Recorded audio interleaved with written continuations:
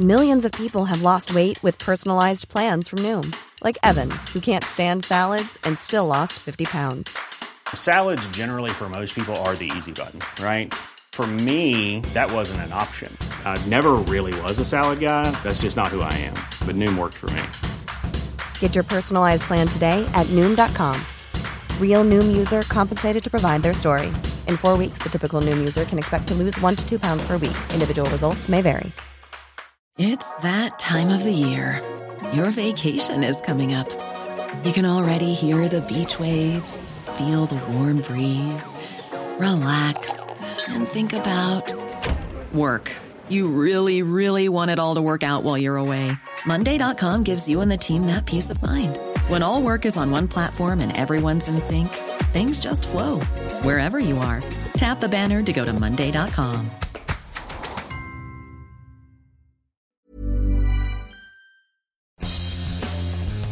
Good morning and welcome to the Independent Republic of Mike Graham. It is good to be back. Thanks for watching the last half hour with myself and Kevin O'Sullivan. Now, we are into the meaty 3-hour show that comes to you every day during the week from Monday to Friday, 10 o'clock to 1 o'clock. It's your window on the world. And it's not just my world, it's your world as well, because we talk about the things that you care about. And this morning, the big story is, of course, Suella Braverman saying that this country is in danger of opening up its borders to let in, wait for it, 780 million refugees.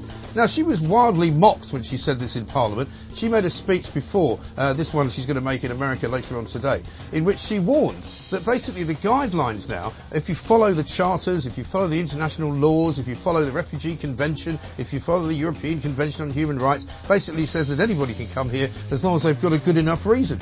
But the trouble is, a good enough reason only really means if you can convince a Home Office person who's going to be interviewing you, who is very sympathetic to you in the first place, that you are likely to suffer from some form of persecution or some form of torture or some form of, just general nastiness. You can come to Britain and live here for the rest of your life. Well, I'm sorry, matey, it doesn't work like that. Britain, as we've said many times on this show, is full up. We haven't got any more room, we don't want any more dinghies, we don't want any more thousands of people taking over thousands more hotels so that they can live there for the rest of the time on the British taxpayer. 7 to 10 million pounds a day we're now spending on this kind of malarkey, and it is malarkey, I kid you not, and it's got nothing to do with xenophobia, it's got nothing to do with racism. I don't care where people are coming from. If they're coming here illegally, they shouldn't be coming here at all. And I've got some news for you. This is a massive global problem, because I've discovered over the course of the last few days that over in America they've got a massive problem with immigration, even worse than us here,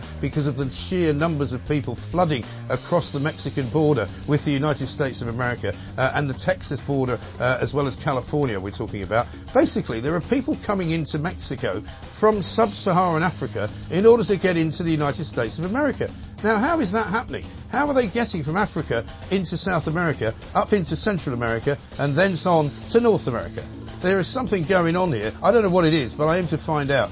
Because what can be said without fear or favour is that the influences politically, geophysically, and also in all sorts of other areas of the world, in Africa, are very, shall we say, anti-Western. Western Europe is full of people coming. Look at Lampedusa in Italy. We looked at it before anybody else did, and we told you how many thousands of people were going to an island that only has a population of 6,000. It's an extraordinary state of affairs. I'm sorry to go on a bit, but I haven't been here for a while, so I've got a lot catching up to do. I've got a load of you I want to talk to as well, because this is the one place to do it. 0344 499 1000, the home of common sense. Leon Emirali's going to kick us off this morning. He's a former Downing Street advisor, of course. We're not just talking about that. We're going to talk about the idiocy of working from home, where apparently you eat 800 more calories a day if you work at home and you don't do as much exercise, as if we didn't know that. We're going to talk about the NHS strikes, of course, because now hospital doctors are still striking, and we're told maybe 2 million cases have now been put on hold as a result of these ridiculous strikes that have been happening. We'll also be talking about Gatwick. We'll be talking about the sick man of Europe as well, because now on average 7.8 days is how many days off you take a year because you were sick. Now, I know I've just been off for a week, but it's only the third week I've had in an entire year, and it's already nearly October, so don't give me a hard time. And I wasn't off sick either. 0344 499 1000 is the number. We've got loads to do. John Redwood's going to join us as well later on. Simon Calder, Donald McLeod from Glasgow with the latest on the ULEZ situation up there. It's all kicking off because this is the place you want to be. For the next 3 hours, it's the Independent Republic of Mike Graham. Let's get it on.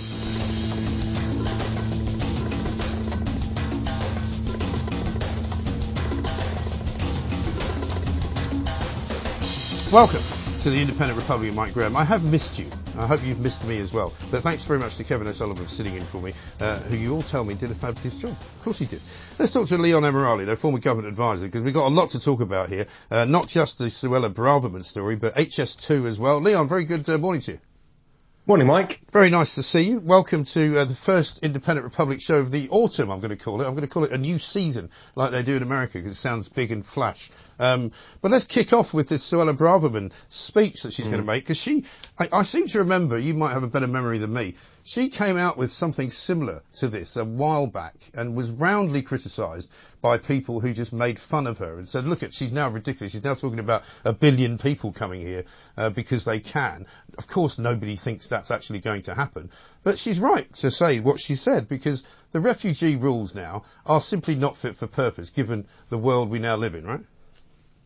Yeah, and I agree with you on that front, Mike. I do think that, you know, the convention that we're talking about, the UN Refugee Convention, was founded and started at the end of World War II, when naturally there was a lot of displacement of people. But we have to recognise that clearly the world has moved on significantly since then, and the challenges that we face after World War II aren't there anymore. So, you know, I do think she's quite right to be able to challenge this and say, look, is there a better way of doing things that work for the modern world? So fair play to her for that. I mean, I do think that we are at risk potentially in the UK of losing our place as a global leader if we keep withdrawing from these international treaties. Maybe that's you know, the route that this government wants to go down. But I think that she obviously has this place this place in the Tory party as that person on the right of the party challenging the status quo, and I think that's going to go down quite well with a lot of her colleagues in Westminster and certainly a lot of the party membership, as well as ordinary folks listening to this programme back at home, Mike. Yeah, because I think what we now know, which obviously I've been banging on about for years, is that this is a massive crisis for the world. It's not just a crisis for Britain. Britain, in a way, can't act alone because that wouldn't really work. But other countries are now beginning to see the dangers which are coming their way. I mean, we've now got France basically patrolling their border with Italy in a way that they haven't done for many, many years. We've got the Germans saying they're not taking any more refugees from Italy. And when you look at what's happening in Italy, in Lampedusa, for example, it's horrendous.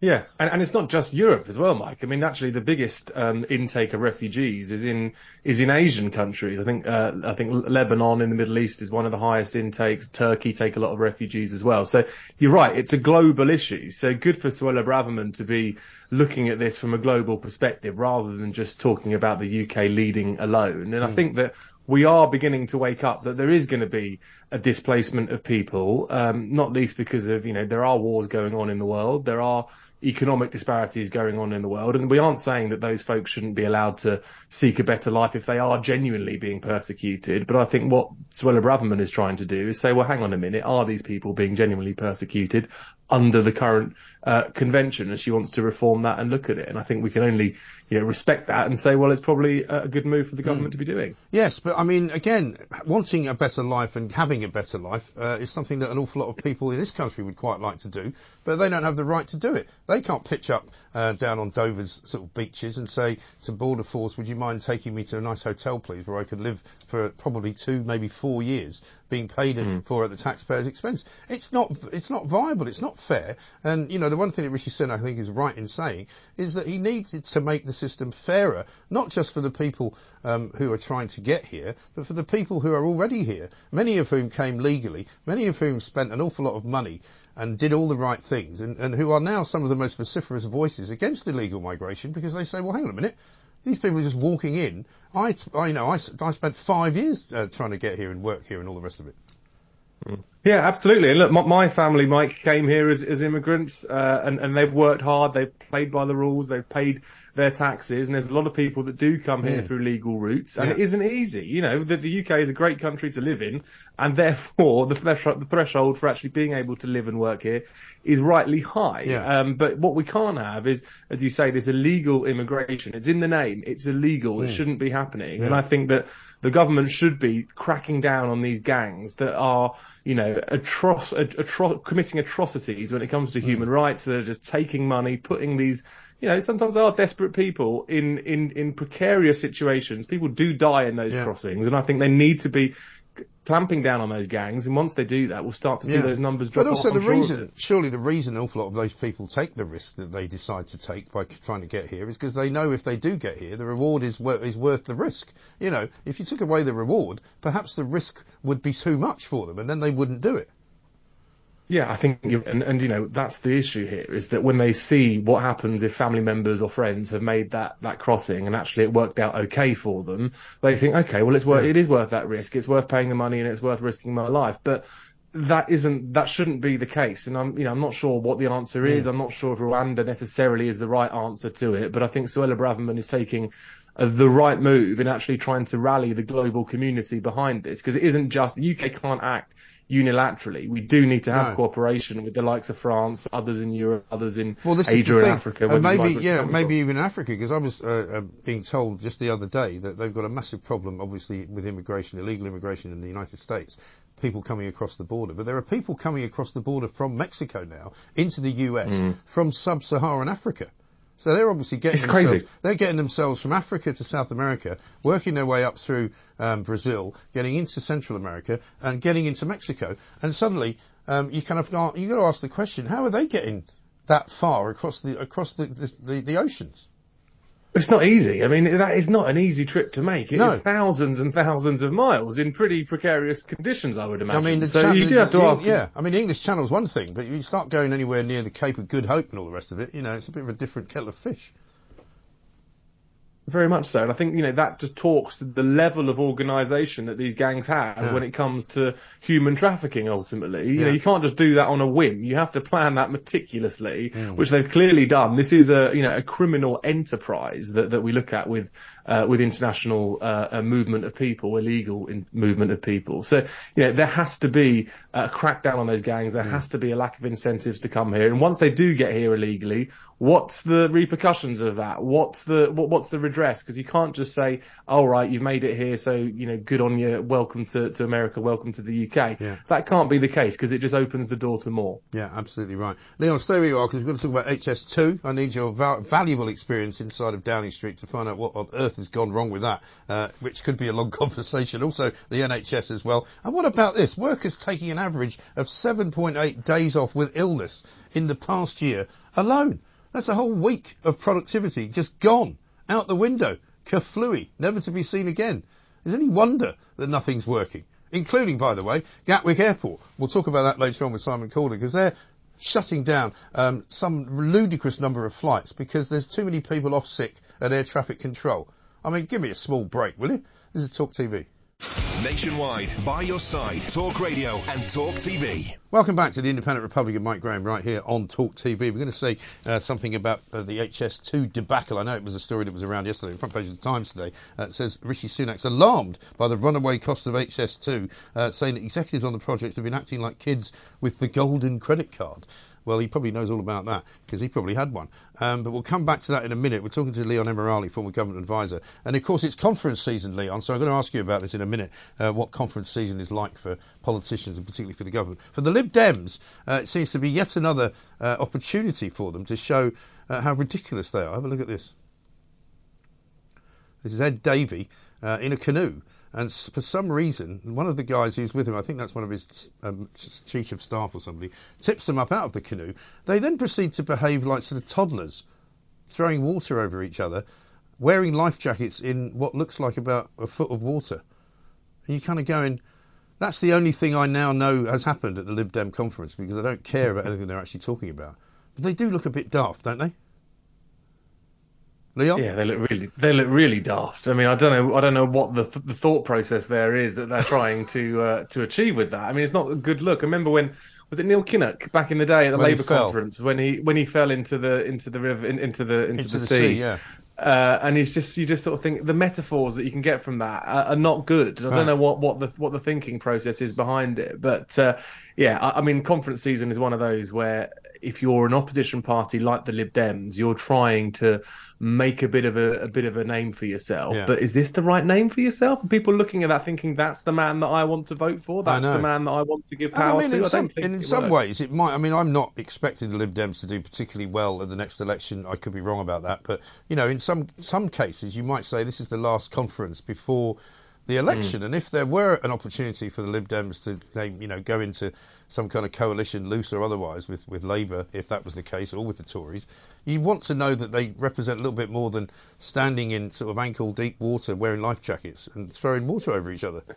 Yeah, well, you're quite right. I mean, if you ask someone on the street, what's your takeaway from Lib Dem conference, and they would say Ed Davey looking like a prat on the beach, and I don't think that's a vote winner. So, what policies have they announced? What's their plan and their big vision for the country? No one knows. They just see them frolicking around. So, it's a bit of a strange one. I'm sure we probably won't see that from more seasoned politicians at the Labour and the Conservative conference. I doubt that we'll see Rishi. This is a big important conference for Labour, isn't it? I mean, they've really got to make their mark, and Starmer has got to look like a Prime Minister. When he makes his speech, they're going to have to do something to him. They're going to have to give him some pizzazz or something like that. Yeah, they are. And this is the sort of try before you buy moment, really, for voters to see him in that role. Is he a guy that you could trust with the keys to number 10? And I think that Labour are going into this conference season feeling a lot more optimistic than they have done in previous years. I mean, I remember the Corbyn years, conference had the sort of feeling of a funeral because it was just horrific and they knew they were in for a drubbing, whereas, it looks as though Labour are on course for a pretty good set of election results. Yeah. So I think Starmer has to not put his foot in it. Basically, that's going to be his key objective is to not make a fool of himself and hope that carries him through and they can retain their lead in the polls. I think the other danger for Starmer as well is the sort of the rogue element of the Labour Party, the people who are in and around, not necessarily the Houses of Parliament, but councillors, some activists. There's a lot of what I would regard as, if I was Keir Starmer, quite dangerous people out there with some quite dangerous opinions. Yeah, I mean, his job coming in after Corbyn was to try and effectively expel all of those that hold loony left views. And he's done quite a good job of removing that from the sort of central inner sanctum of the party. But actually, as you say, those members still exist, Mike, and those councillors are still there. So if we start hearing vox pops of people at Labour conference and they're coming out with, crazy suggestions that perhaps are more like Jeremy Corbyn than they are Keir Starmer, then it might make voters think, okay, well, those guys are still in and around the party. Have they really changed? Are Labour really a party that can be trusted? Absolutely right.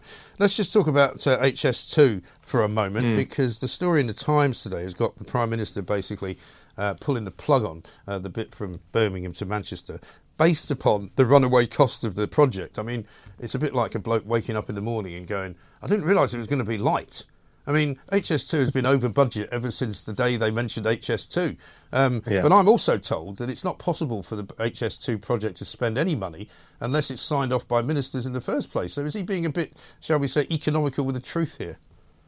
Possibly. And, HS2 is one of those projects that, as you say, has just been controversial since the day it started. And actually, when you look at it, the technology that we're now using on HS2 is so outdated that it's almost not worth doing. So I do think there is a bit of an issue with HS2 more broadly, albeit I do think that the investment is probably quite good for the economy, but perhaps it's too good. And that's what Rishi Sunak's getting at, is that these contractors are just paying themselves huge salaries because they've got this HS2 bounce in their bottom line, and all the other sort of expenses that go alongside a huge infrastructure project like that. And I think Sunak's thinking, look, at a time when the economy isn't necessarily firing on all cylinders, do we need to draw things in a bit? Do we need to be a bit more frugal with the money that we spend? And I think that's what's going to be driving his motivation to potentially scrap it. Obviously, a lot of folks in the north, where the leg is going to be scrapped, are up in arms. Andy Burnham is furious about it, and I get that. That they obviously want to have their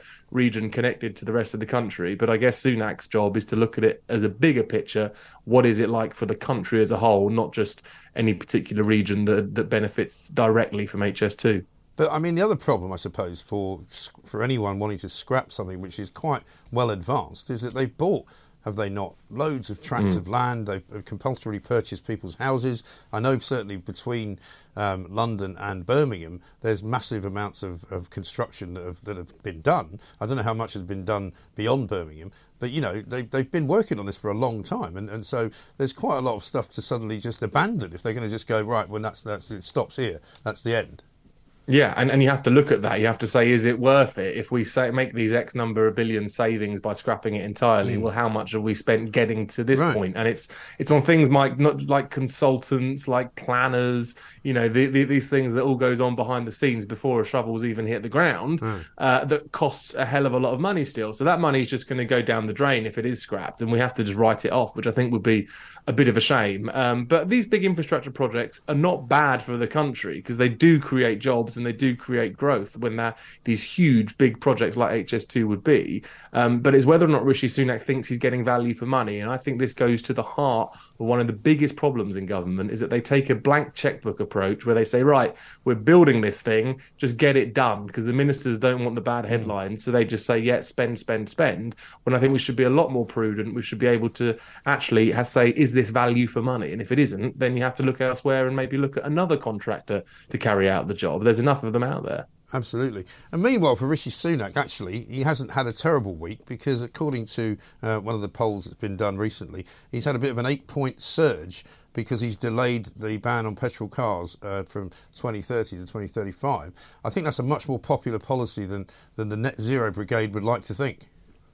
I think so. I mean, a lot of people, when they heard that news, were thinking, I can't afford an electric car, in what is effectively around the corner. And they're not cheap, these electric cars. Now, obviously, the hope is that by 2030, they would have been cost would have come down a bit, but there's no guarantee of that. So people are already feeling as if they've got that weight off of their mind, feeling as though, okay, I don't have to fork out on an electric car in 2030 if I need to buy a new one then. So I think people are probably looking at this and feeling quite reassured by that. And yes, if there is a big bump in the polls for Sunak, you might be thinking, well, what else can I do in the net zero space to make things a bit easier for people? Because clearly that could be a wedge issue between him as the Conservatives and Labour Party. Yeah, well, if he manages to give some people some tax back, you know, he could be onto a winner, because I'm still not convinced by Keir Starmer, and I think a lot of people are not convinced by Keir Starmer, that he's definitely going to be the answer and that he would suddenly improve the lot of this country. No, I don't. And I think Keir Starmer is one of those politicians who is ahead in the polls, quite frankly, because the Tories have made a mess of it over the past couple of years. It's not because they love the Labour Party or they love Keir Starmer. He's just been a beneficiary of the Tories' misfortune. So I think when it actually comes to a head-to-head, when they're both up on the podium on a debate, or when it's a clear shootout between which of these two men do you want to become Prime Minister, I think actually Sunak becomes more appealing, and he is more popular. The Rishi Sunak brand is more popular than the Conservative Party brand. So, there is still hope, I think. And I don't think it's going to be a whitewash in the elections that people are saying it's going to be. I think it's going to be a lot tighter than the polls currently suggest. And I think that will probably be down to Keir Starmer just being a bit of a cardboard politician. What is there to the guy? Yeah, absolutely right. Leon, good to see you. Thanks for talking to us. Leon Emirali, former government advisor there on the vagaries of being Prime Minister. This week, it's actually not that bad for Rishi Sunak. Probably an improvement on previous weeks, because he finally did something that we've been asking him to do, that we've been calling for, that we've been recommending that he do. And he suddenly does it. And guess what? He gets an 8-point surge in the polls. Well, guess why you should be listening to the Independent Republican Mike Graham and doing what we suggest, because our viewers and our listeners are far more sensible than anybody sitting around a cabinet table. I can tell you that for starters. How about this from Mitch? When the UN Refugee Convention was agreed in 1951, the population of the world was around 2.5 billion. Today, it stands at around 8. Absolutely. And Trish says, my feeling is that the mass immigration is being superbly organised to destabilise the Western nations and create mass disturbance with populations. Well, you could easily be convinced of that. If it's right that people are coming from all over Africa into America via South America, coming across the oceans in boats of some size, and when you look at what's happening coming from Libya, coming from places like North Africa, into Lampedusa, into Italy, by the tens of thousands on a weekly basis. You have to wonder, how's this being organised? Who's doing it all? Is it just the migrant gangs? Is it just people traffickers? Or is there more to it? We're going to talk to Jonathan Gullis, MP, coming next. On DAB+, on the app, Talk Radio and Talk TV.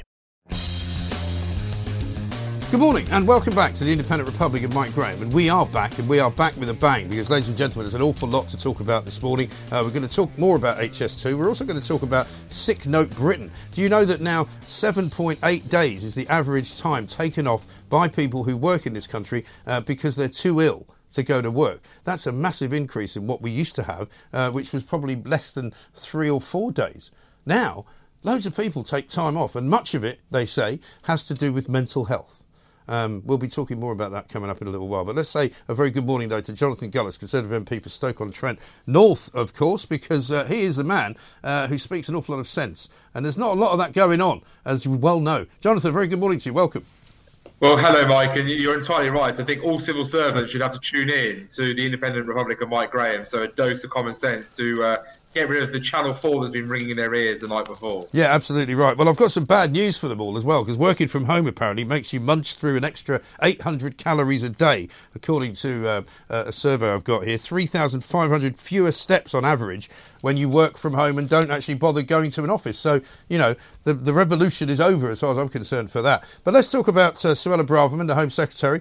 She's going to be saying later on today in America that there are as many as 780 million people who could qualify to claim asylum in the UK. I think she's absolutely right. She said this similar sort of number a while ago, and people were sort of roundly critical of her and were almost ridiculing her for saying, oh, of course a billion people aren't going to come to Britain. Well, I can tell you, Jonathan, I've been saying it this morning, there are people coming into Mexico now from sub-Saharan Africa, and they're flooding into the United States of America because they can. And there's a very big problem here for the West, it seems to me. Western Europe, one, but also the US and A. Because if the US is getting people coming from Africa, it's obviously being very well organised, isn't it? Well, first of all, isn't it great to have a politician, a frontline politician as well, who's got the bravery of their convictions and their beliefs to stand up and say what they think. The British public are crying out for this. And unlike Sir Keir Starmer, who constantly dodges and ducks and dives at every opportunity, and then seemingly seems to say that the Times newspaper were not telling the truth when he was actually clearly signing up to an EU quota sharing scheme. It's great that Suella has the belief, and I hope every colleague, because you know, sadly, Mike, there's always a few wets in the Tory party that sometimes need to, I'm sure will brief, without their name being used, to The Guardian. But I hope that every colleague and the Prime Minister will rally behind what Suella's got to say, because she's bang on the money. You know, this asylum shopping, and it is asylum shopping, there's no other word for it, is taking place. It's completely unacceptable. It goes against the idea of claiming asylum. You know, Baroness Scotland, the former Labour minister, used to say that you should claim asylum in the first safe country that you get to. We've got the Prime Minister making it clear that you do not need to leave mainland France in order to come to this country because you're already in a UN founding, NATO signatory country. So why on earth do you need to flee from France at the end of the day? And as you say, it's very concerning to see mass migration all across the continent now taking place. And I just hope that the British public feel the difference as and when I believe that we'll win that court case with Rwanda and on Rwanda, and we can get those planes off the ground and over there to send a real signal to the smuggling gangs. But you are right, it can easily let people feel there is something wider going on here when it's coming on those numbers that we're seeing. Very worrying indeed. Yeah, exactly right. And a caller to Julie Hartley-Brewer's show this morning made a good point. He said, you know, it's all very well saying these people are coming here illegally, but we are actually helping them to do so because inevitably, you know, Border Force is picking them up in the sea or the RNLI is picking them up in the sea. They're bringing them to this country. Many of them are not actually, you know, just touching the shores and then they're here. Many of them are sort of being picked up in British waters and sometimes in French waters before they've actually got here. And then once they are here, they're sort of, you know, fed and watered and given somewhere to stay, sometimes for years on end. So, you know, I'm not being critical of the government doing that, but it is an interesting argument. Well, look, what we're seeing is a big difference, aren't we, in Belgium and in France. In Belgium, they're actually being proactive and making sure that boats are not being deployed from their shores, but also being taken back to Belgian soil. So we've seen a dramatic drop in the amount of attempts for people to cross the channel from Belgium. But in France, Monsieur Macron is more interested in having cosy photos with Sir Keir Starmer than he is in actually trying to stop the boats. And ultimately is happy to profiteer off the great British taxpayer rather than actually deliver on the promises that he supposedly has made to us. I just think that the France has got so much to do. And like you say, the fact that when that boat was sinking deep in French territorial waters, it was the British who went and rescued those, whilst the French idly stood by and watched that happen. That is completely unacceptable. And the fact that the international community haven't condemned France, but condemned the United Kingdom for wanting to look at Rwanda, tells you everything you need to know about the virtue signalling wokerati that sadly infected global institutions and NGOs around the world today. You know, I just think it's telling us that ultimately, as you say, we need to make sure that we send it clear. If we're picking people up, we should be taking them back to France. If the French don't like that and they want to get into some sort of standoff, then we should have that standoff. We shouldn't be afraid to make a very clear signal of intent to the French authorities. We've given you nearly £750 million over the last 5 to 8 years to stop boats, or in some cases stop the lorries. We've put infrastructure that's used taxpayer money on your side of the border. We are the ones patrolling the waters. You are simply just standing by and partying, as the Express pointed out, on the British taxpayer dime, and happily helping, it looks like in some cases, small boats launch, and we simply won't take it anymore. No, and it's interesting, isn't it, that the French are actually beginning to wake up to their own problem as well, because they're now patrolling the southern border with Italy far closer than they've ever done, because it used to be there was no border there at all. Because looking at all the people coming to Lampedusa, that island off the coast of Sicily in Italy, is the first port of call for thousands of people. I think they had 8,000 people practically in one day. And there's only 6,000 people living there. They're now stopping people coming in from Italy. The Germans have also said to Italy that they're not going to take any more refugees from that country. So the EU and Europe is sort of waking up to this problem as well.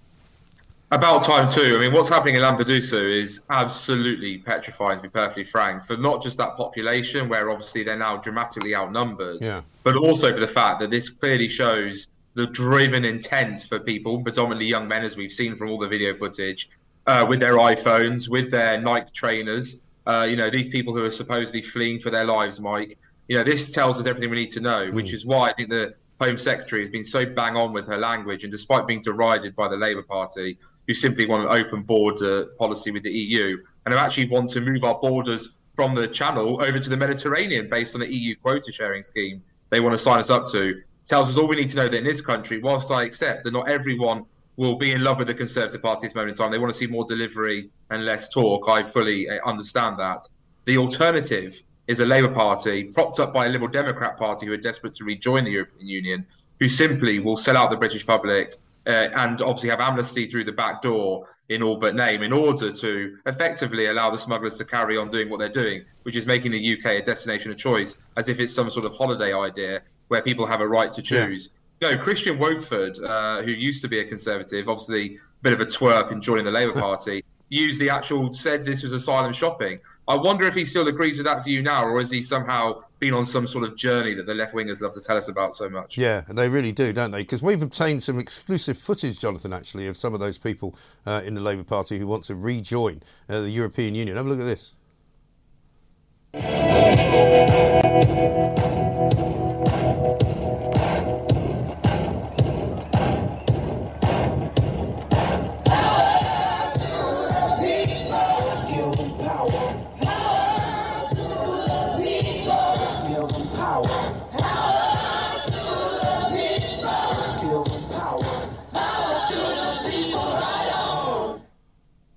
I mean, there are no words, really, are there, Jonathan? Well, no, look, I will say one thing. The synchronisation was quite impressive. I mean, it's quite tragic that people have spent that much time practising, clearly, and rehearsing. And I'm sure that if they were on Strictly Come Dancing, you'd have to give them some points for that. But in terms of actual, interest and the costume choice as well, would mean that I'd only give it a 1, personally. I'm sure Sir Keir Starmer will give it a 10. Because these are his buddies. His Brussels-loving buddies. But I mean, poor old Keir Starmer, he goes over to Europe, right, like some kind of, Tony Blair muppet decides that he's going to try and impress everybody with his incredible international acumen, gets to The Hague, nobody knows why he's there, then does a deal supposedly with Emmanuel Macron, who then finds out he can't do that deal because he's not in the EU. So he comes back, and immediately the only policy he's actually decided to make on migrants turns out to be something he can't do. Well, it tells you everything you need to know, doesn't it, Mike, about the Labour Party, that the first time they've actually put some detail on the table, it instantly falls apart. And ultimately, these are the people that want to govern our country. I mean, whilst I say that the Conservative Party have got a lot to do to repair trust with the British public, I'm not blind to that. I'm not saying everything's perfect. We've got to deliver in order to get people to want to vote for us. But the alternative is absolutely dire and dismal. And I'm sure the British public overall are feeling quite apathetic at this moment in time. And whilst I believe that the Prime Minister, as you said earlier, is making the right steps on net zero, about time common sense prevailed in this debate. He obviously is going to talk tough about wanting to go further in other areas that we've heard. I think HS2, look, ultimately, this is something that technically would benefit Stoke-on-Trent with part of the Handsacre link. But I do think for many people that I serve, they are looking at this project and the amount of billions that it's going to be projected. And they do think to themselves, if that money went on bus services, if that money went in improving the roads and fixing potholes, that would be a big win overall. And so I think that, if the government is looking to spend money in a different way, then let's do it. Yeah, I mean, to me, the Tory party is still in a position where all is not lost. A bit like, the Champions League final in 2005. Liverpool were losing, getting beaten dramatically, but came back and actually won it. Because we've seen an 8-point bump in the polls for Rishi Sunak after he gave up on that ludicrous net zero idea of cars being done away with if they've got petrol in them by 2030. So, I mean, there's any number of things that he could do to get another 8 points and then another 8 points. Well, like you say, a flight to Rwanda, I'm sure, will have a surge in the polls, and then Labour will actually have to say, are they still committed to cancelling that policy once the plane gets off the ground? Because ultimately their cover at the moment is to say that, no planes taken off, so this deal doesn't actually work. When we see a flight take off, they'll have to answer that question. We need to do more deals with more safe third countries to get more people out of this country who've arrived here illegally. I think on crime, we need to make sure that neighbourhood policing is actually taking place and hold chief constables and police and crime commissioners to account. And if they're not delivering, then call them out for doing so. We need to make sure, as I say, that if we're not going to continue the whole leg of HS2 to Manchester, that is that money going into improving bus services and fixing potholes, which drive people pottery here in the potteries, Mike, you won't be shocked to know. And then ultimately, we also need to make sure that we have those very clear dividing lines. And I still believe that leaving the European Convention of Human Rights is one of those that we should be signing up to, because it's ridiculous how it's delayed us deporting terrorists to other countries, like America, for example, to be investigated for serious crimes. It's obviously being used by these human rights lawyers to prevent us from putting people onto barges or deporting them once they've arrived here illegally. It simply doesn't work in the interest of the United Kingdom. We already have the Human Rights Act. We already have the Equality Act. We have thousands of pieces of case law. We have a Supreme Court that keeps checks and balances on the government. Why on earth do we need a court in Strasbourg as well to tell us what to do? Yeah, absolutely right. Jonathan, great to see you. Thank you very much indeed. Jonathan Gullitzer, Conservative MP for Stoke-on-Trent North, talking a great deal of common sense, as he often does, as we hear an awful lot on the Independent Republic of Mike Graham. Coming up next, we're going to hear from you as well. 0344 499 1000 is the number to call, because at the end of the day, common sense will win. Trust me. And it's not in any way, shape or form a done deal as far as I'm concerned. And I'm talking about the next election. This is Talk TV. On the app, on your smart speaker, Talk Radio and Talk TV. Good morning and welcome back to the Independent Republic of Mike Graham right here on Talk TV. We are with you all the way through until 1 o'clock. It's the first hour done and dusted. We've been talking an awful lot about Suella Braverman and her speech later on, which is about to say that 780 million people could technically apply and get asylum in this country because of the ridiculous rules that exist under the UN Convention of Human Rights and the refugee acts that have been passed in various ways, shapes and forms since 1951. It's all outdated, it's all outmoded, and it needs to change. And I think she's absolutely right to say every single bit of that. Coming up in this hour, Sir John Redwood joins us, Conservative MP, of course, for Wokingham. He's got plenty to say about that, I'm sure. Plus, he wants to talk about the Bank of England, which has apparently lost so much money that taxpayers are going to be asked to fork out something like £24 billion because they sold bonds at a lower price than they were bought. Absolutely extraordinary. The amount of money that it would cost us in the future could be as high as £100 billion. Absolutely ridiculous. We'll also talk about Rishi Sunak. He's come up in the polls a little bit since I've been away, not least because of the net zero ban. Do you remember just last week he changed his view? He's put off from 2030 to 2035 the phasing out of petrol and diesel cars, therefore giving himself and the Tory party quite a bit of a boost. And I said to Jonathan Gullis a little bit earlier on in this show that the game is not over yet. There is absolutely no certainty whatsoever that you're going to get Sir Keir Starmer in as the next Prime Minister inside Downing Street, because I think there's an awful lot of people who are still not at all convinced about what it is that he's talking about. We also want to talk a bit about this sick note Britain. 7.8 days is now the number of days that people take off work due to illness in this country, which is really, really high as far as I'm concerned, because that is on top, of course, of all the holidays that they get, on top of all the working from home, on top of everything else that is making this country less efficient than it perhaps ought to be. Let's say a very good morning to Sir John Redwood. Sir John, nice to see you. Thank you for joining us. Morning, Mike. Thanks very much indeed. We can, if we may, kick off with Suella Braverman. She's off to the States today to make a speech in which she's going to say that the outmoded sort of refugee acts and various different United Nations conventions need to be changed, need to be updated in order to reflect the way that the world now is. I think she's right about that, isn't she? Yeah, she's absolutely right. We want to be a generous country and make our contribution for those who are in genuine distress and fleeing violence and bad treatment. But they've got to come by legal routes. The Home Secretary is battling away to try and stop the criminal gangs and all the illegal arrivals, because it's putting far too much pressure on our hotels and our future housing budgets. But she's also right that we can't take millions of economic migrants from all around the world, and the treaties are a bit loose on these matters. Yes, I think so.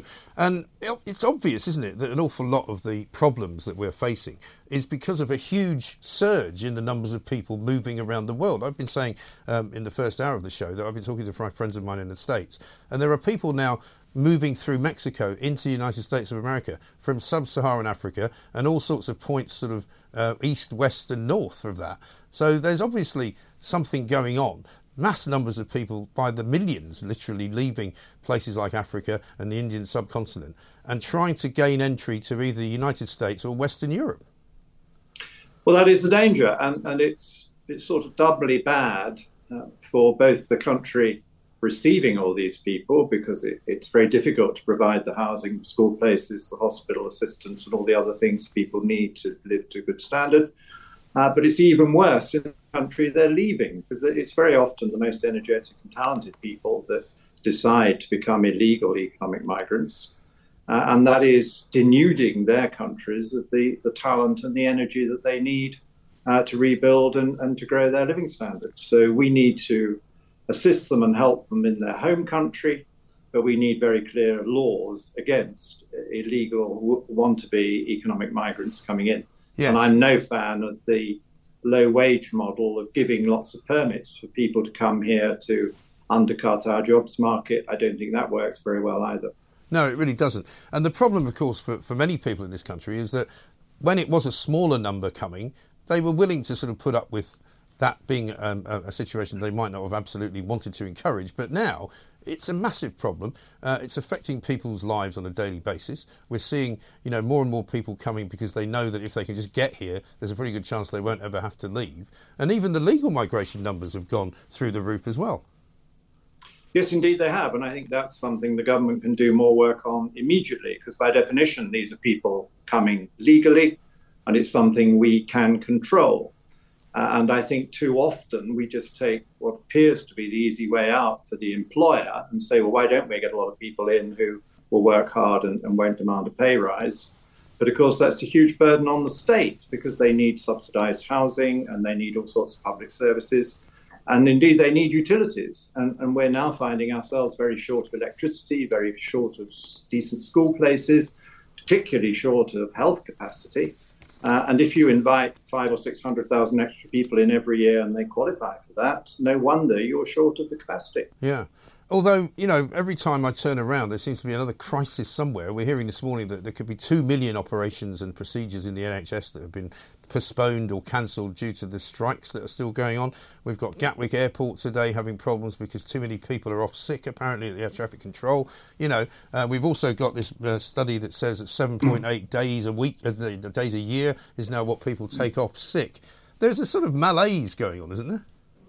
Well, there's a very big productivity problem because we've had a big fall in productivity in crucial state services and the civil service over the COVID period.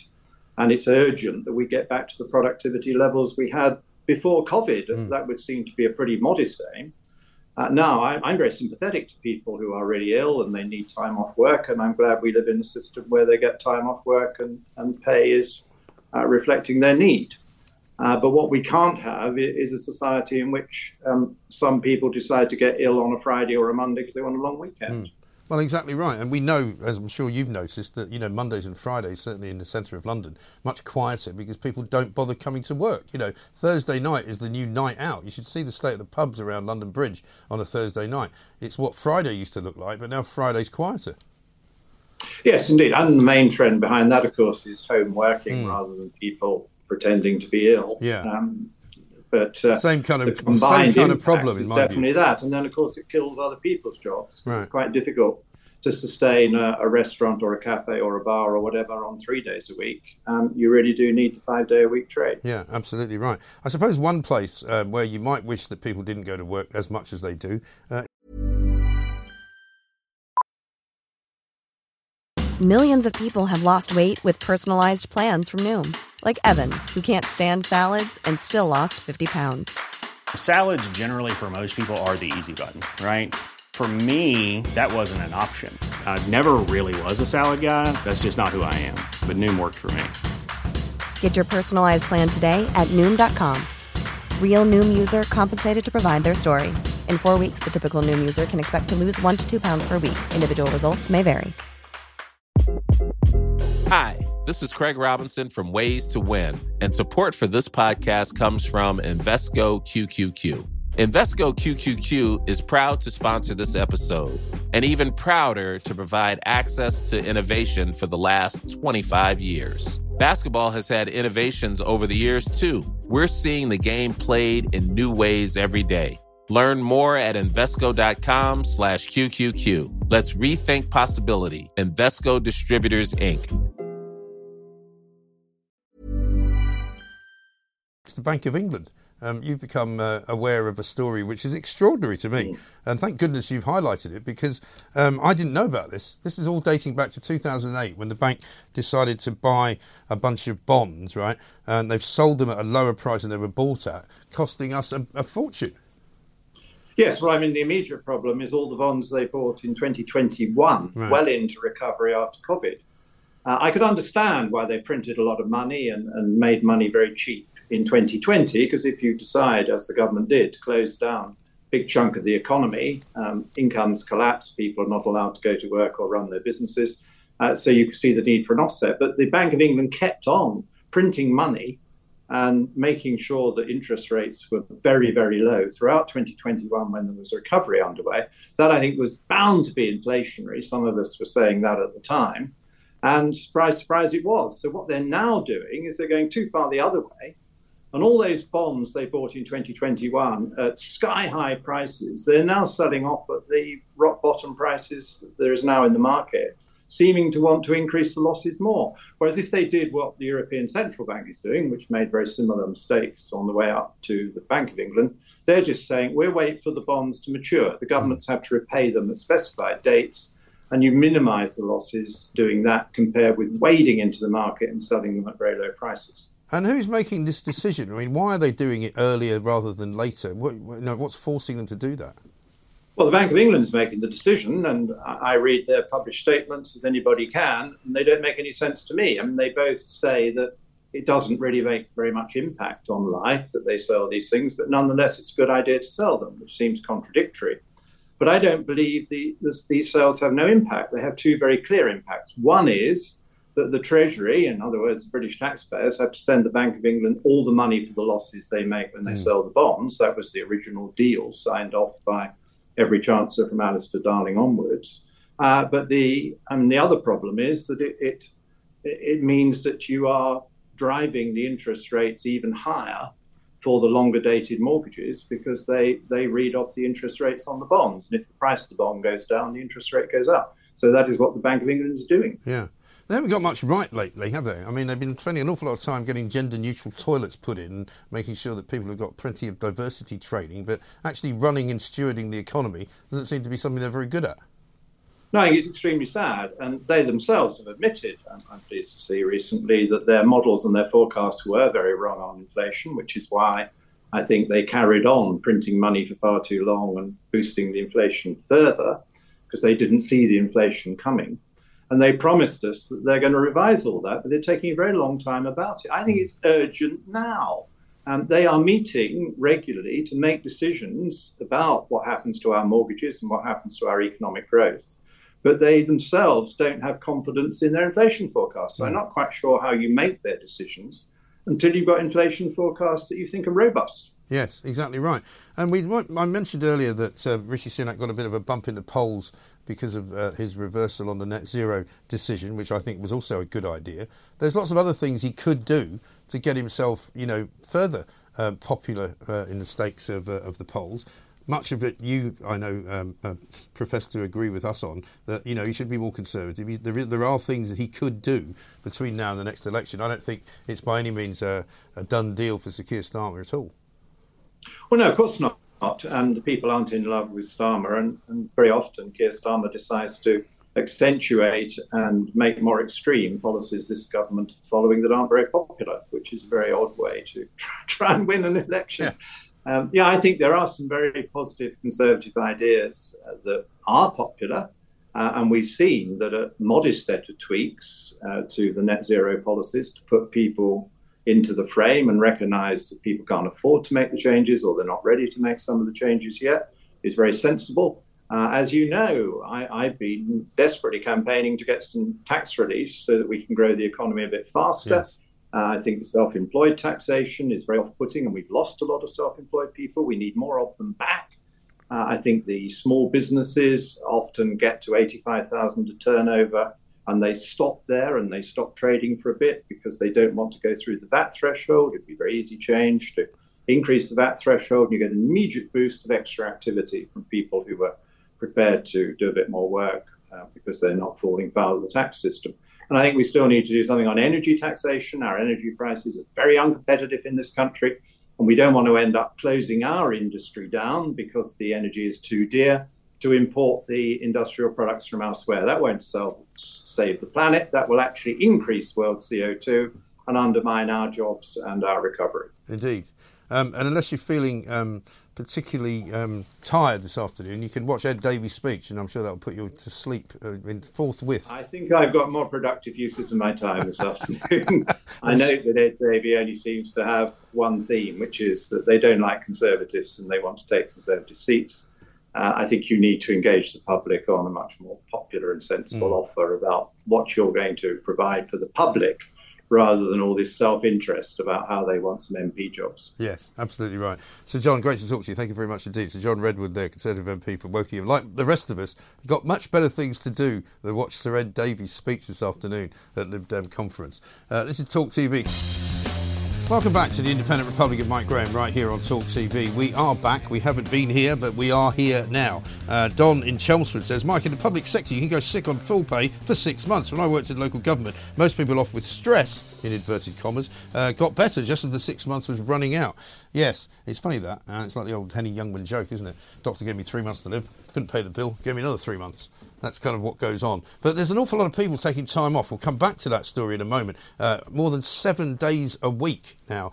7 days out of a year. people are taking off sick, and a lot of them are saying it's because of their mental health. But a story that has been very much dominating the news events over the past couple of days as well has been this charge that has been made after a shooting incident involving a police officer, and the fact that yesterday we saw a lot of armed police officers putting their weapons down and effectively saying that they weren't going to carry them because they didn't have confidence in the fact that their colleague had been charged with murder. Let's talk to Tony Long now, who is a former Metropolitan Police marksman, about the stress and the struggles for people in the police who are licensed to carry a gun. Tony, very good morning to you. Thanks for talking to us. Good morning, Mike. You got a piece of The Sun today where you say cops charged with murder can be left hanging for years until justice is done. There's a lot of disquiet in the force about this, obviously. We saw that sort of being represented yesterday. Tell us what is going through the mind now of the man, if you can, who's been charged with murder. Well, obviously, I've been in that position. I shot someone in the summer of 2005 and retired in 2008. And didn't actually finally get acquitted at the Old Bailey for murder until July 2010. So I know exactly how he's feeling. Well, I say I know exactly how he's feeling. We all deal with things in different ways, but it's certainly not going to be easy for him. And what people forget as well is not going to be easy for his family. Right. Police officers are human beings. I know it doesn't seem that way, the way we're quite often portrayed, and certainly within the last couple of years. Because of a few bad apples, everybody gets tainted the same. But I think this is the issue, is that November X-ray 121's case, nobody has withdrawn their firearms authorisation specifically because he's been charged with murder. Officers have been charged with murder before, and we know that, in my case, I describe it as having been given a shit sandwich, and I knew I had to take a bite of it, and he's going to have to go through the courts, and hopefully he'll come out the end a free man. But a changed man, certainly. And the wheels of justice move very slowly, don't they? Which probably doesn't help. And it's not a personal thing, but it's just one of those terrible things that anyone who's charged with anything has to put up with. Yeah, there's a certain amount of truth to that, Mike. But I think one of the biggest issues is the IOPC. Most police officers would argue that it's simply not fit for purpose. When I was investigated in the summer of 2005 through to the autumn, I was investigated by mature, experienced former investigators from Customs and Excise and Police and the like, who worked for the predecessor to the IPCC, which I think was the PCA. In fact, no, I correct myself. The IPCC had just been rebranded, if you like, from the PCA. And at the time, there was an MOU which basically said that the investigators, would come back after a period of 20 days, or 30 days, I think it was, and give the chief constable, or the commissioner in this case, an indication as to whether any of their investigation up to that point had given any indication at all that the police officer had acted unlawfully. And if that was the case, that they didn't think he'd acted unlawfully from speaking to as many witnesses as they could within that 30-day period, then it was up to the chief constable to make a decision about whether to reinstate that officer. Well, that MOU just fell by the wayside. And so what's happened now is a good percentage of the investigators from the IOPC have no investigative background. Many are straight out of university with very little life skills, and they simply have no comprehension about the human dynamics of a dangerous situation where you believe your life or someone else's life is in danger. And so consequently, their investigations are taking literally years. I mean, it's not as if, and I said this yesterday to someone else, it's not as if the IOPC are given a headless, armless torso found in a waste bin and told, right, you've got to find out who this person is, you've got to investigate, you've got to interview all his friends, you've got to... It's not a murder inquiry. The person that's pulled the trigger is standing over the body with a gun. He hands the gun in, he hands his body-worn camera in and says, do you want a statement? So if you're working on a situation like that, how can an investigation take as long as it does? It's just seen that's an unnecessary burden. Right. And likewise, if it's an important case like this, I mean, the Crown Prosecution Service, again, don't seem to have any time limit on decision-making. No, and I mean, some people are saying that, of course the police have to be investigated. Of course there has to be robust, inquiries after a gun is fired. They should expect that. But there's also a piece in the Telegraph this morning where a former Home Office minister, is saying that, maybe the CPS should reconsider the case. And without going into the detail, obviously, of the case, a lot of firearms officers, we're told, are feeling quite vulnerable, and are said to be reflecting on their positions as to what they do in the future. Well, that's exactly what this handing in of blue authorisation cards is all about. Yeah. If you go on duty to conduct an armed operation or to patrol the streets of the capital, and when you're paraded, it's made clear to you on every occasion that you have an obligation to go and speak to your commander and say, look, I had a massive row with the wife before I came in to work today. I'm not in a good place. I shouldn't be going out with a gun. Right. And for this evening, I'm quite prepared to do anything else you want me to do, but I'm not prepared to carry a gun because I don't think I'm in the right frame of mind. You have an obligation to do that. Right. And that's what they've done. What they've turned around and said is, we don't believe you've got our back.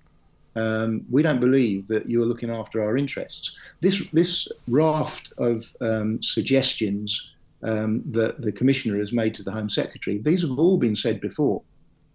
And had promises from various governments that they would, form a review, that they would look at all of these things, and none of it has happened. And so when the Commissioner's come out with this and said, look, guys, we want you to come back to work, and this is what we've done, we're a lot more mature and a lot more worldly wise than we were in 2005.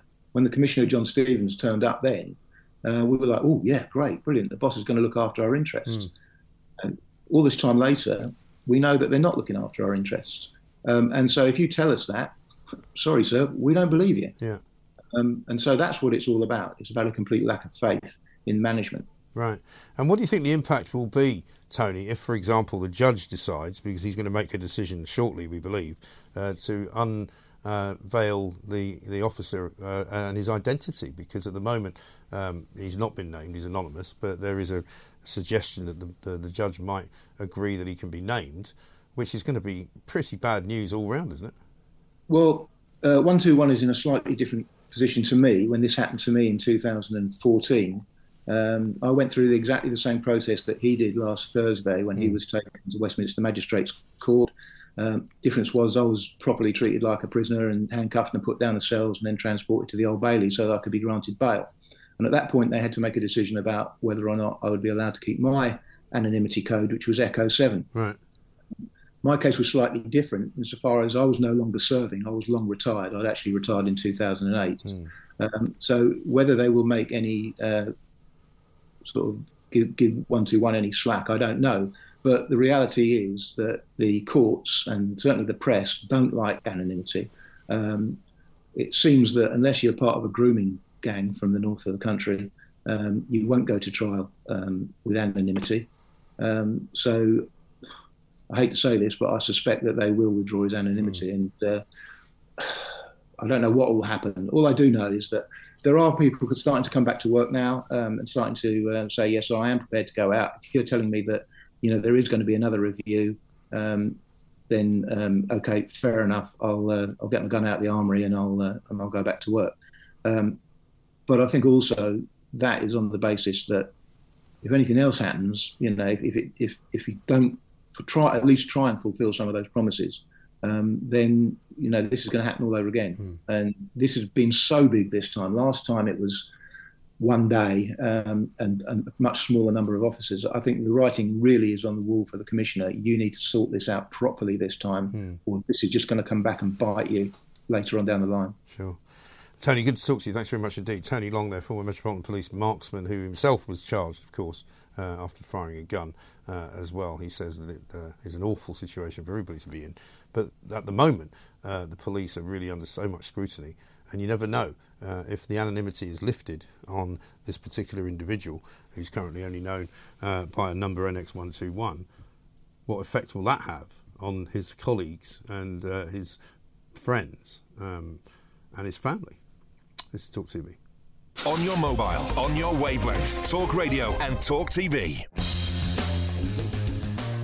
Good afternoon and welcome back to the Independent Republic of Mike Graham. It is good to be back, I must say. I was away for like a week. It seems like a lot longer than that, I know.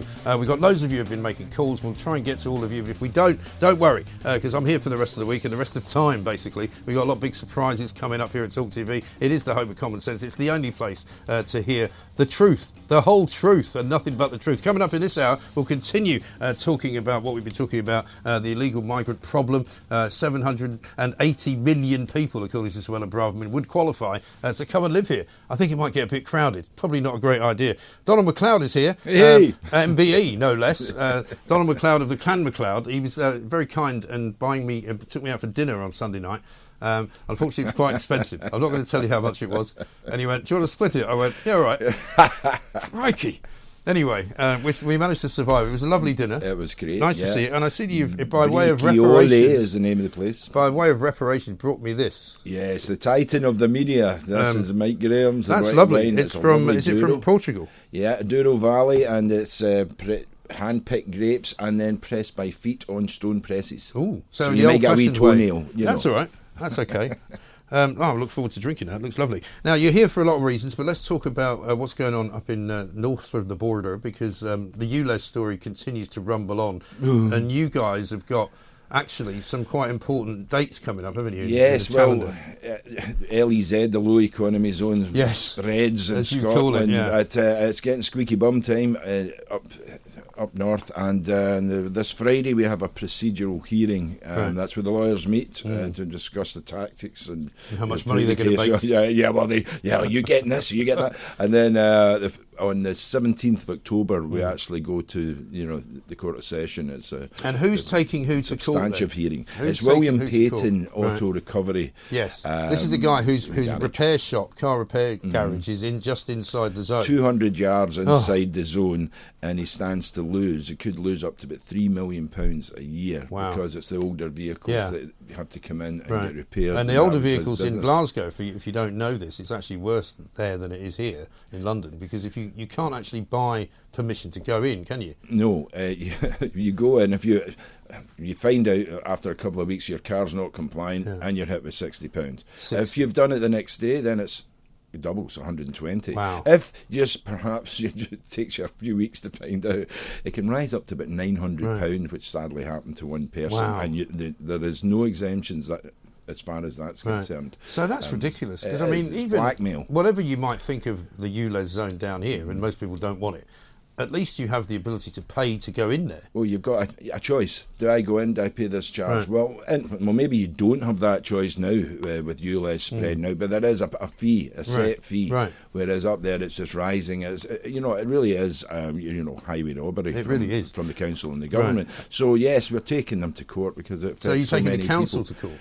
It's the council and the Scottish government. They're behind, because if it fails, it's a £24 million bill to Glasgow City Council, but equally it destroys all the plans for Dundee, Aberdeen, Edinburgh, all their rollout plans for LEZ.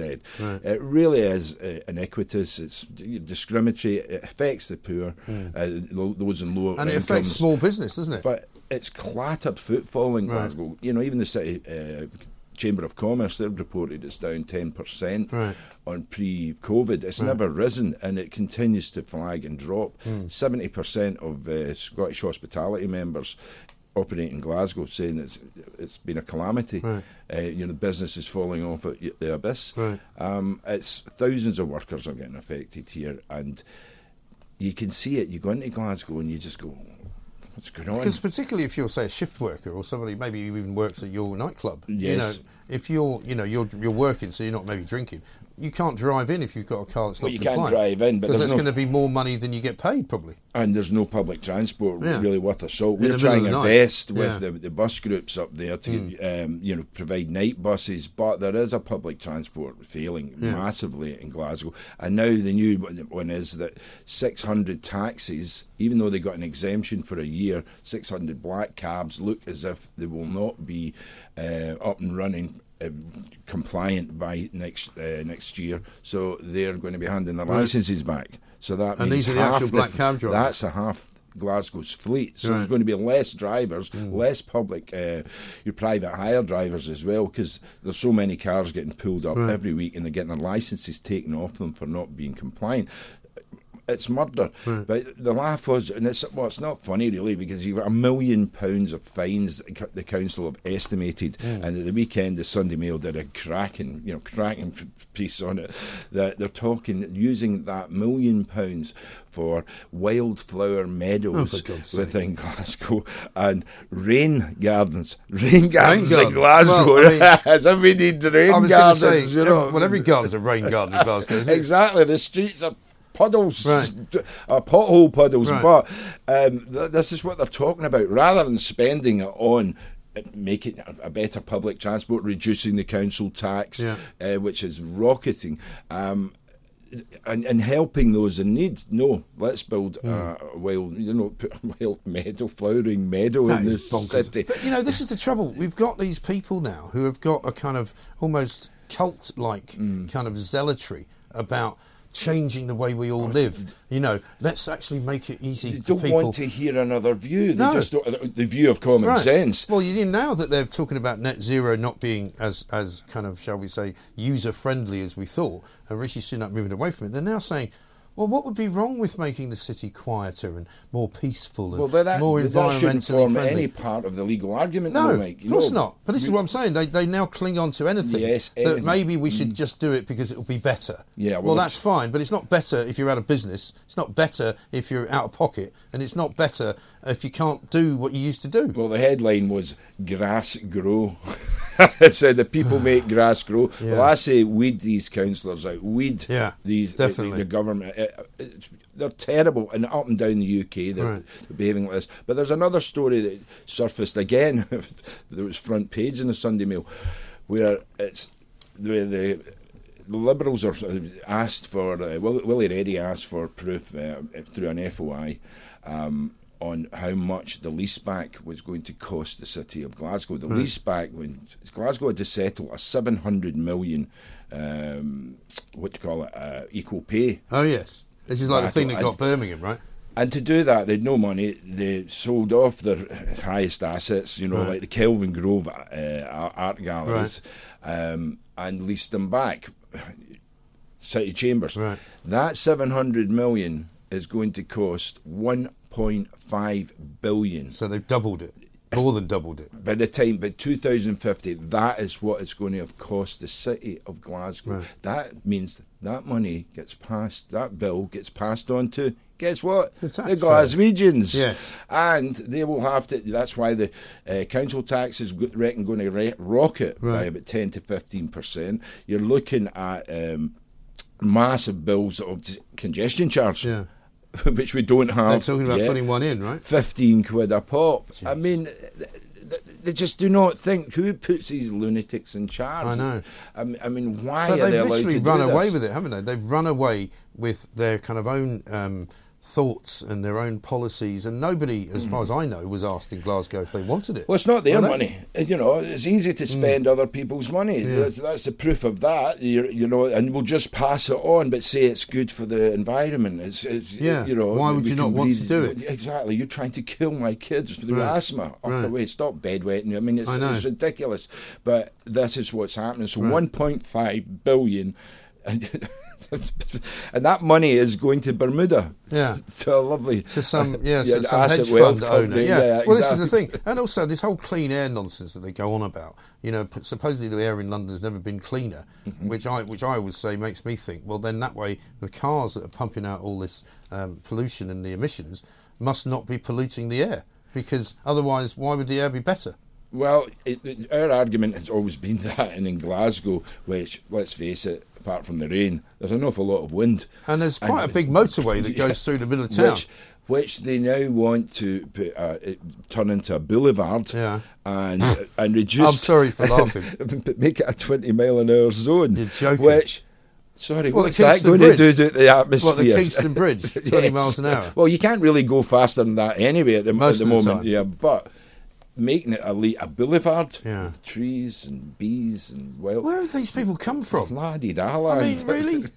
I mean, people want to live in cities for a reason. If you want to be surrounded by trees and grass and animals, and like one of those field. Disney films where you have the birds on your arm going, yeah, no, 20 minutes outside of Glasgow is Loch Lomond, the Trossachs. Right. Further up, maybe an hour you're in the Highlands. The mountains from, you can see it. You can feel the wind shearing off it as well.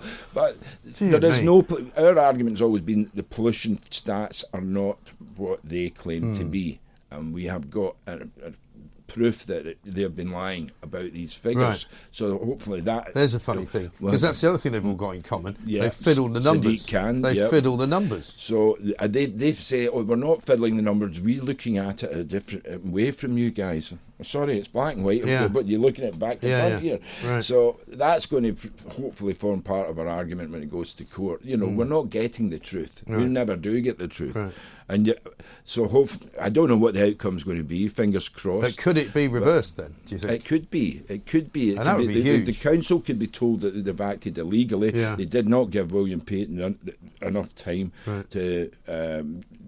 get himself ready, and that's a laugh because that's their biggest complaint, that you've had plenty notice. Well, 600 vehicles in Glasgow, council vehicles, are non-compliant, and it's costing the taxpayer to bring in lease vehicles. I think it's 100,000 a month. It's beggars belief. So they've had all that time and they've not used it, wisely. And they tell us it's hypocritical. Meanwhile, I was laughing earlier because the Scottish schools are on strike, and I think it's unison. So I guess it's not the teachers, right? But the woman who's speaking up for them appears to have a tooth missing. Which, I mean, forgive me for, being obvious about it. It's not a great look, is it, if you're going to go on TV? Just the one. You look as if you're from an extra out of Deliverance. Has he got one tooth or is there one missing? Well, there's one missing by the looks of it. Oh, dear. Anyway, what do I know? But, there's, and we keep hearing that everything in Scotland's better than it is here. Doesn't sound like it. Well, I'm hoping that Humza Useless is actually true to his word after the by-election in Rutherglen, because he says if they get beat, it's down to me, it'll be my fault. Oh, right. Is he going to resign? He's putting his hands up and he will take it on and he will be the man responsible. Ah. What does that mean, though? Yeah. Well, it doesn't mean he's going to quit, does it? It was my fault. I inged up. Yeah. And, we'll just carry on. Or I'm off. No, that's never going to happen, is it? No. I mean, honest to God. But it looks as if they're going to get a humping, honestly, in Rutherglen. And we can only hope... What, you think Labour are going to get it back? That looks to be the way. Yeah, but, polls are polls. Polls are polls, you never know. But if that was to happen, then there could be a resurgence of Labour in Scotland. They just need a party to hold the SNP to account. Yes. And I know that our friend Mr. Salmon would love it to be Alapa. He would. But, I'm afraid that's not going to happen. But we do have a spy within, or not even a spy, an outspoken critic, Fergus Ewing, SNP. He's really tearing it up in Scotland. Every time the council open their mouth, the government open their mouth, he's there slamming them for their new policies. So, he's a star at the moment. Something to look forward to. Yep. Great. Well, listen, we're out of time, unfortunately. I shall look forward to drinking the Titan wine, though. Thank you very much indeed. I shall think of you, Titan, as I explained to my bank manager what the problem is this month. Dinner with Donald, I'm afraid. Coming up, though, we're going to be taking some of your calls as well. We're also going to find out what is going on at the airports, because apparently Gatwick's on another go slow because people are off sick. Too many people sick in air traffic control. Go figure. This is Talk TV. Nationwide, by your side, Talk Radio and Talk TV. Welcome back to the home of common sense. This from Ash in Haywood. He says this: Mike Graham and Donald McLeod, mass protest from drivers in Glasgow and London is needed by taking the number plates off and, where possible, swapping cars if insurance allows. With some friends, the cameras will be useless and the police very busy and all on traffic duty. Register it as a protest with the police and let the courts decide. Well, there's an awful lot of activity, shall we say, still going on around the ULEZ cameras in the expanded ULEZ zone here in London. An awful lot of these cameras being disabled, being taken down. They started putting out vans, in fact, which were with police cameras in them to try and catch people out on the old ULEZ front with mobile camera vans. But funnily enough, a lot of the people have been out parking behind them so that they can't actually film out the back, or parking in front of them, or parking to the side of them. Some of them even have had their tyres let down. So there's mass civil disobedience on this. And of course, when we see people like Chris Packham saying, is it time now to break the law to save the climate? Well, maybe he would be in favour of these guys breaking the law to save the motorist and to save people from having to pay through the nose for something that they should have been able to do for nothing. We shall see. We'll have that argument, I'm sure. Right now, though, it's time for this.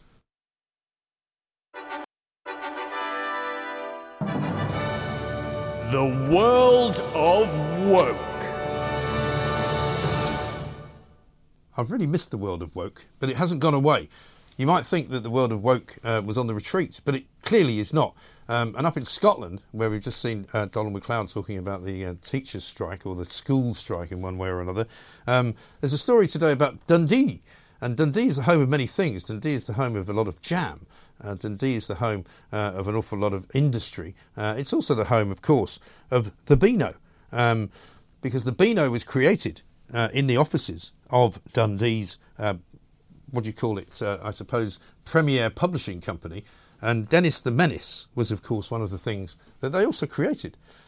But the government have nicked it, bizarrely, and they've got very upset up in Scotland. They've got one particular Scottish National MP for Dundee West by the name of Chris Law, who's very upset. Look, here's a poster, and this is apparently a poster that's put out by the government in which it says, created in London, unleashed in more than 100 countries. And that is, of course, a reference to what you can see there is Dennis the Menace. The new billboard campaign features computer-generated images of Dennis and his faithful dog, Nasha. Now, of course, unfortunately, they have got this a bit wrong. But is it really cultural appropriation, which is what this guy says it is? He says this statement is utter garbage. He says Dundee City created Dennis the Menace and Nasha through the publishers D.C. Thompson. He says cultural appropriation is a desperate measure to claim credibility. Well, I mean, it's an easy mistake to make. It could well be that somebody who wrote the advert, who wrote the slogan, created in London, was thinking that all things come from London. And whereas when something does come from Dundee, you should really give it absolute and utter credence. But I think Chris Law has gone a bit over the top. I mean, branding it cultural appropriation is garbage in itself because, of course, you can't steal something from the same country. You know, you might say the culture in Scotland is different from this culture in England. It's not that different. It's not like they're two separate nations, is it? They're all part of the United Kingdom of Great Britain and Northern Ireland. That's what it's called. People always say to me, what do you mean Scotland's not a nation? Well, show me a Scottish passport and I'll tell you you're a nation. You don't have a Scottish passport because there isn't one. You have a British passport because that's the country that you live in. So stop getting your knickers in a twist, tartan or otherwise, about a billboard which has been put up by the government saying Dennis the Menace is from London. I mean, parochial doesn't even cover it, is the problem. That's the world of woke.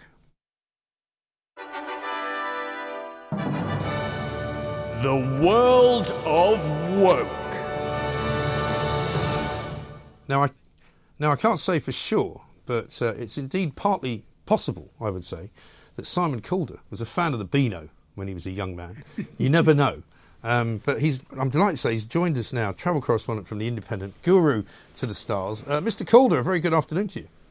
Good afternoon to you, Mike. And I think I can remember when the Beano cost 2 old pence. But wow. I realise that I am the only person left standing alive who can do that. But yes, and also Dundee, by the way, great city if anybody is wanting to go there from a tourist point of view. It's also, I think it's also the world's capital of heroin users as well. But I mean, I don't want to make that, make that a downer for you. But it is a fabulous country, Scotland, full of wonderful things. And jute, apparently, as well, was one of the things that they produced in Dundee. Yes, almost exclusively from a European perspective, and they had all these jute barons that lived there. But anyway, enough about Dundee. What about Gatwick Airport? What's going on there?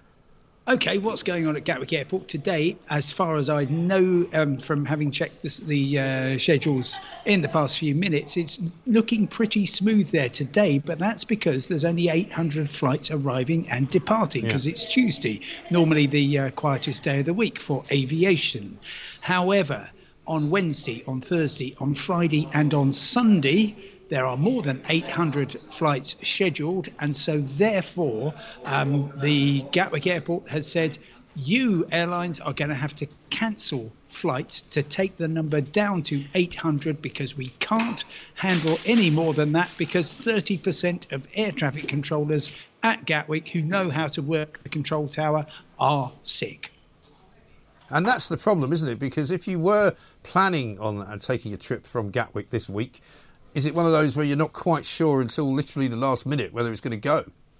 No, and that's exactly what they're trying to avoid here, Mike. We saw yesterday, for instance, 80 cancellations on EasyJet, many of them last-minute cancellations when the pilots ran out of hours. We've seen additional cancellations on Vueling, on British Airways, and so these things have become over the past few days so common because there's apparently an outbreak of COVID in the control tower that the Gatwick last night said, OK, that's enough.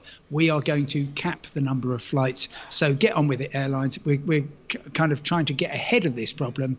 We're going to upset a number of people, but it's better that we have planned cancellations and maybe shifting some people from a particular Gatwick Amsterdam flight to another one earlier or later.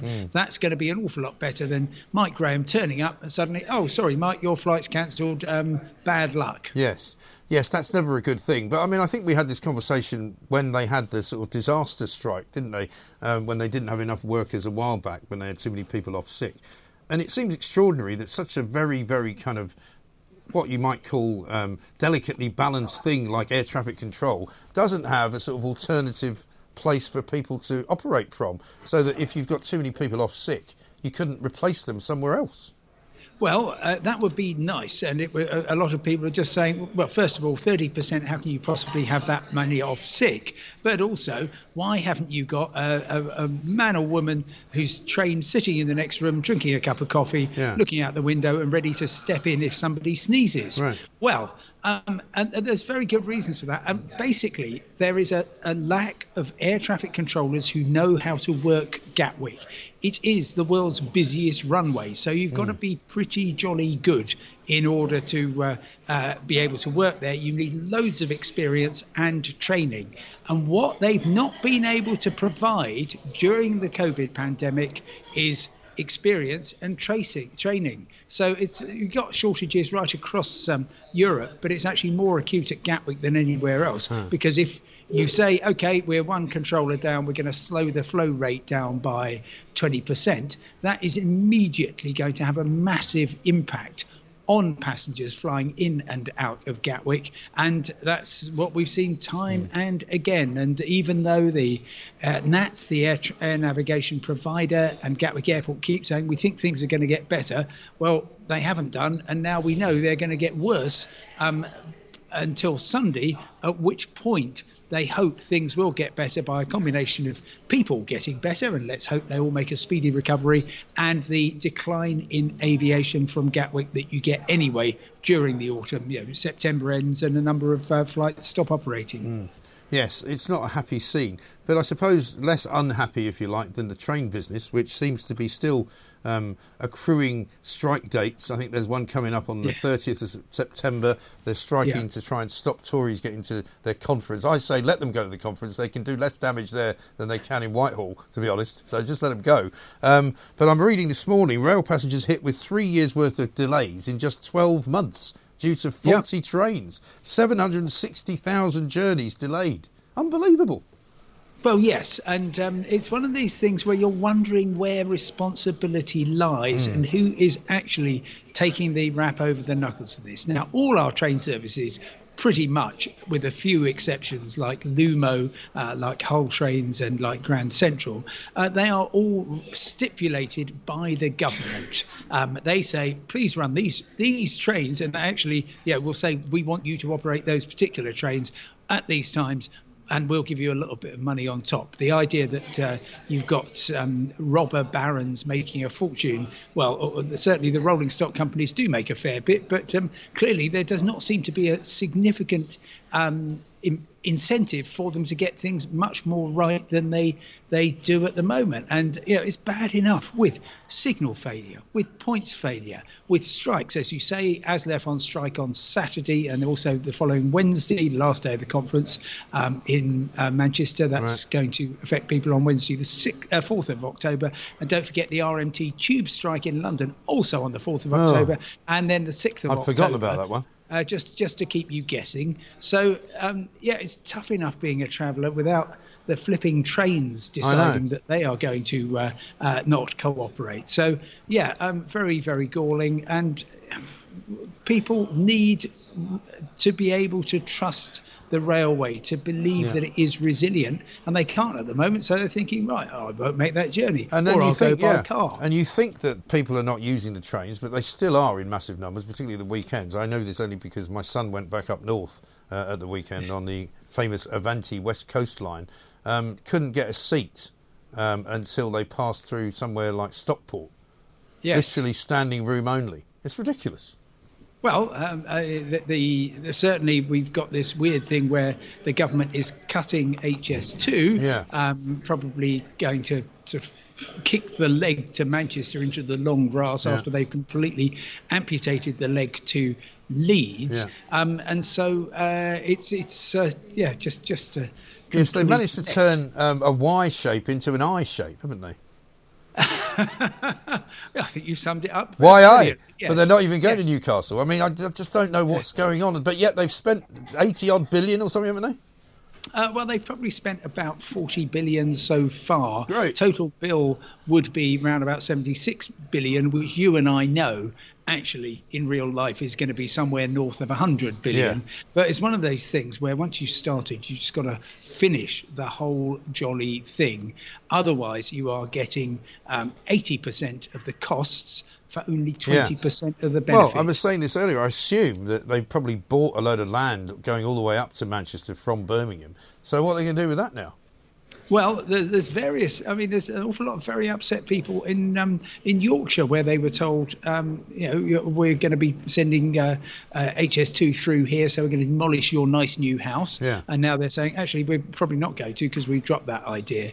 Just all this uncertainty. National projects are supposed to be for the national good. Yes, there's a lot of local pain, and that is regrettable. But it's even worse when you keep chopping and changing. And as anybody who's ever had any work done on their home knows, the very last thing you ever do is change your mind halfway through, because one thing you know is it's going to take twice as long and the cost will double probably as well. I know. Unbelievable. It seems straightforward, doesn't it, Simon? I mean, if only we were able to pull the levers of power and fix everything, because we could. I know we could. Well, I'm looking forward to the eventual, and surely it can't be too long, takeover of the British government by the independent Republic of Mike Graham, and then exactly as you say, everything will suddenly work perfectly. It's very true. You're too kind. Thank you very much indeed. Simon Cole, the travel correspondent from the Independent, guru to the stars, of course. Of course, the trains are knackered. 760,000 journeys have been delayed since 2020. I think I was on about 700 of them. Anyway, this is Talk TV. Across the UK, online and on DAB, the Independent Republic of Mike Graham on Talk Radio. So if you enjoyed that, be sure to catch the whole show 10 to 1, Monday to Friday on Talk Radio, via DAB, online or via the Talk Radio app. If you have an opinion on the stories we cover, we'd love to hear from you. Call us 0344 499 1000 or tweet at Talk Radio during the show to have your say. The Independent Republic of Mike Graham on Talk Radio.